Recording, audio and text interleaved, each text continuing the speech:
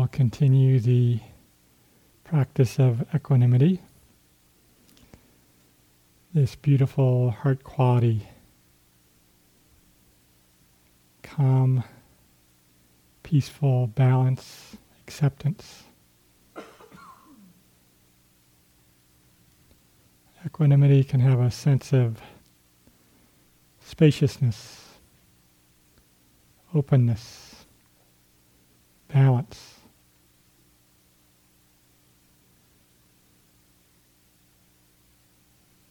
Bhikkhu Bodhi, as I said, uses the description, there in the middleness.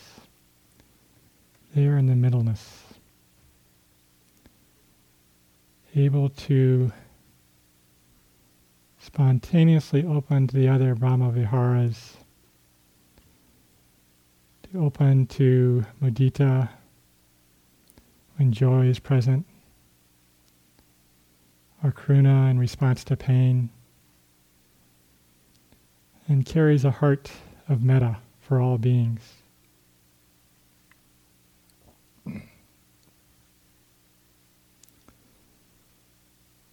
I've always been inspired by the portrayal of the Buddha, often with a tear from the outside corner of the eye. I think of as a tear of equanimity. So the Buddha was called the happy one in his time, but he could fully see the suffering of the world, suffering of the whole world, and hold that in balance, calm, peaceful balance.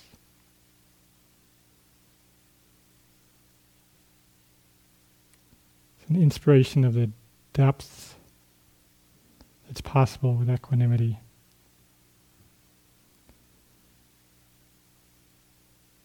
And as Winnie said yesterday, we can develop this at a very deep level in practice. I also draw inspiration from His Holiness the Dalai Lama. As a spiritual leader, starting as a young man, spiritual leader of Tibet, and also the head of state. And he lost his country. And yet, he's this great source of compassion and equanimity for beings all over the world. And simply being in the presence of someone like His Holiness the Dalai Lama, who has such great equanimity, that equanimity somehow opens an awareness to the other beings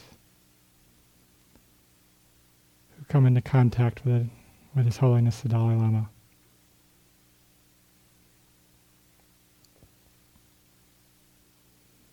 I mentioned last night that volunteering in hospice care is an important part of my practice.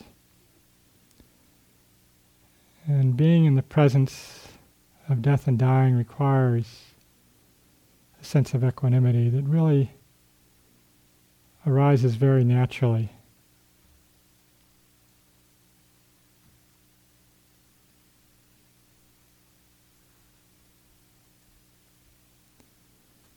And the basic call for the volunteers at the house where I serve every Sunday for 5 hours is to sit, listen, breathe,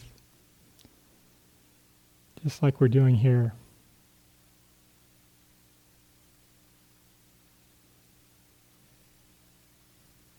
Opening to present awareness.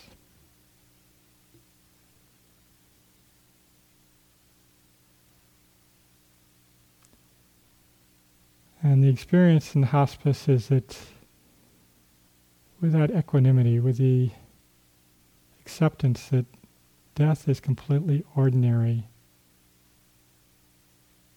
but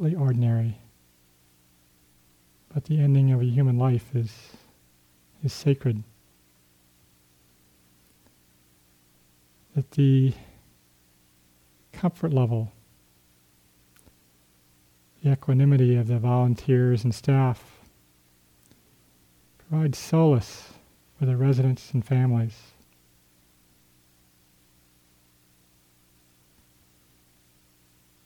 And supports them in also opening to acceptance, to equanimity.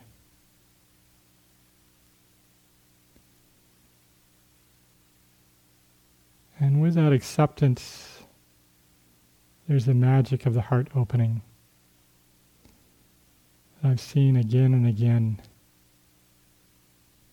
With that acceptance, the magic of forgiveness for loved ones separated over decades can happen.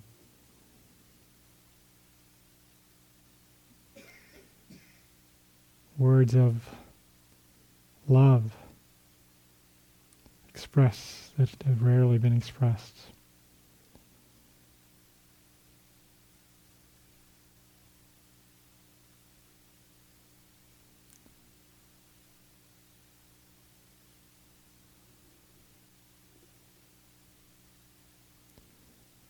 And in that presence, with the foundation of equanimity, so often the words and actions from here, from me, from being present, just arise. The hand that reaches out to hold another hand, to stroke another being's head as they're dying or near the end of their life. It just happens. There's no thought. Such a connection to the heart's wisdom. At times even I found myself saying to a family member, someone is dying in their final hours, your mother or your father, your wife or husband, just wants to feel your touch, hear your voice. And I could say, who am I to know that? Who am I to think that? It's not me. It's just arising.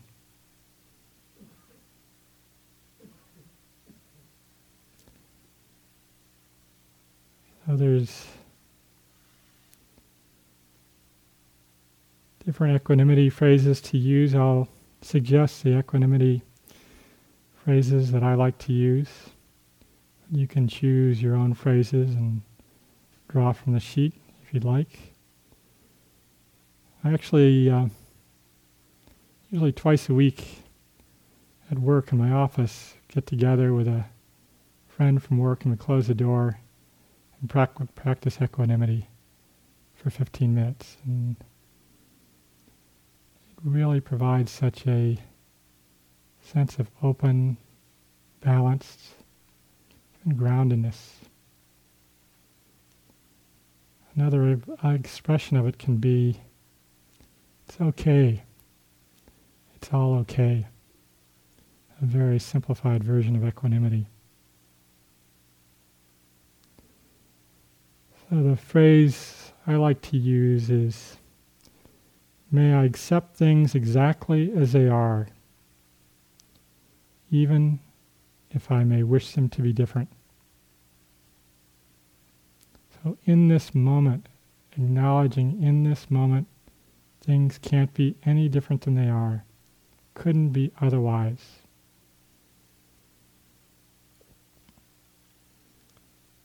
The phrase leaves room to acknowledge that we may wish for something to be different.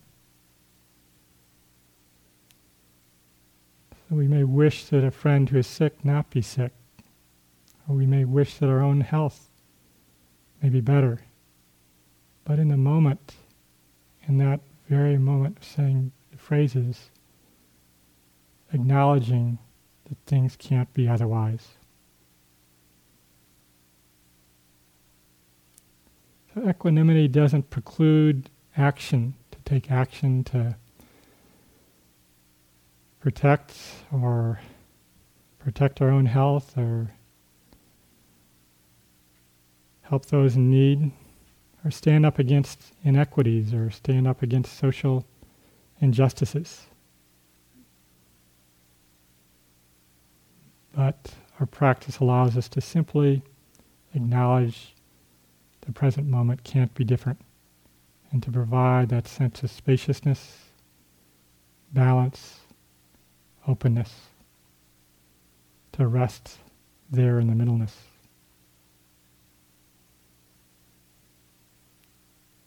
So as we begin the phrases, you might want to call up some situation, maybe of a mid-level difficulty, maybe not a major issue, but might be around your own health or the health of a loved one or family member. Could even be something simple, the particular habit of someone you're close to that triggers irritation. You can call up that image and then can either call it on again from time to time, or simply let go of the image after a minute or two. So I'll just say the phrases that I like to say 3 times, and then we'll go into silence.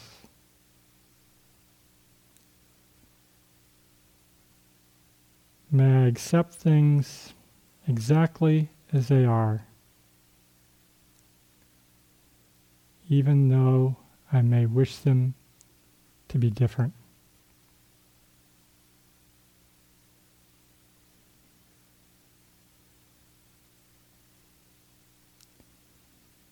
May I accept things exactly as they are, even though I may wish them to be different.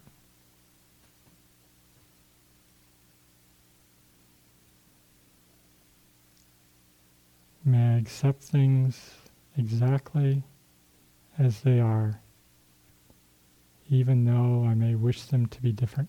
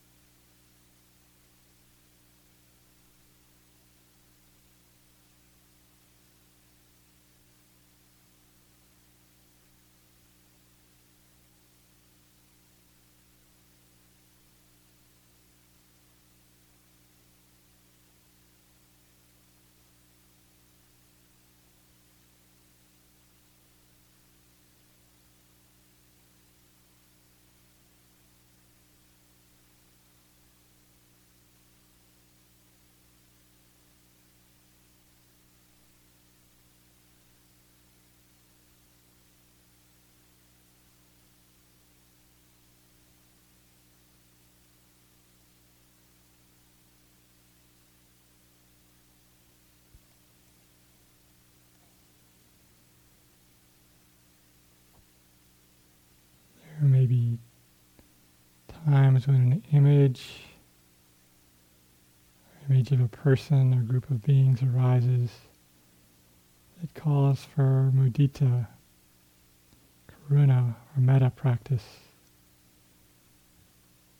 Feel free to use those phrases if it feels appropriate, for the time period that feels appropriate. And then you can return to the equanimity phrases.